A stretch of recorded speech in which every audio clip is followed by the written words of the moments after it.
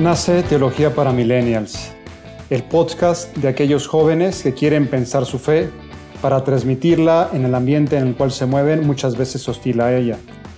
El podcast de jóvenes que saben que pensar en cristiano muchas veces es políticamente incorrecto, pero que siempre es desafiante y atractivo. El podcast que quiere reunir las inquietudes de los jóvenes del día de hoy y quiere intentar establecer con ellos un diálogo salvífico, un diálogo vivo, para atreverse a pensar la fe y para atreverse a responder a los desafíos de la época contemporánea.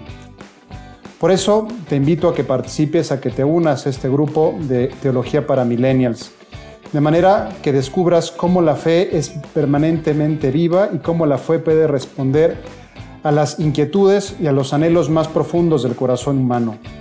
¿Cómo salió este podcast? ¿Cómo nació?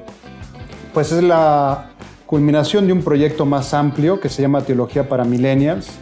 Aprovecho para invitarte a que nos sigas ya sea en Facebook, en Instagram, en YouTube o en un blog donde escribo artículos al respecto.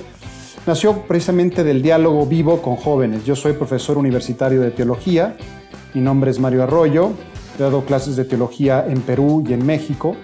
Y estando en Perú, daba cursos de teología y con frecuencia venían algunas personas. Recuerdo una vez que una chica al finalizar el curso fue a buscarme y me trajo una lista como de 30 preguntas que se había planteado, más personales, que no se había atrevido a hacer durante el curso, pues para no mezclar cosas, pero eran inquietudes vivas que ella tenía en su corazón. Y me di cuenta que al responderle a ellas, muchísimas otras personas podrían tener esas mismas inquietudes. Y que lo que iba recibiendo de una pregunta de un joven, de una participación en clase, de una cosa que no se entendía, de una crítica velada que alguien mantenía, pues muchas otras personas las podían tener.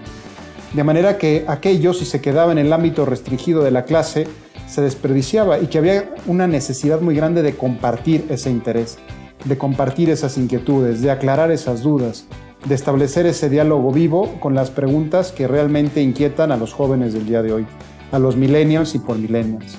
Entonces el origen de esto es el diálogo y es un intento de prolongar ese diálogo para que ese diálogo tenga trascendencia, para que ese diálogo tenga un eco, un diálogo del cual tú puedes formar parte, es decir, ya sea a través de los videos de YouTube, de la plataforma de Facebook, de Instagram o del blog, puedes plantear las cuestiones. A veces gente me escribe correos precisamente, ¿esto cómo es? ¿Por qué es así?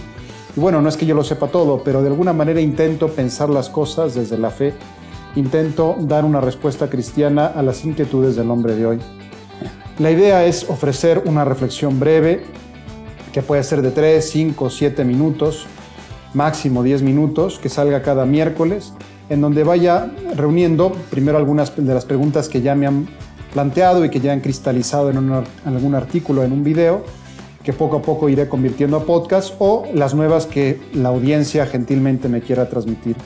Pues los animo a que me sigan en redes sociales, los animo a que si les gustó esta idea la difundan, ya sea por WhatsApp o por algún otro medio de red social, para que esto de alguna manera vaya creciendo y muchos jóvenes descubran que pensar en cristiano es políticamente incorrecto, pero es atractivo y desafiante.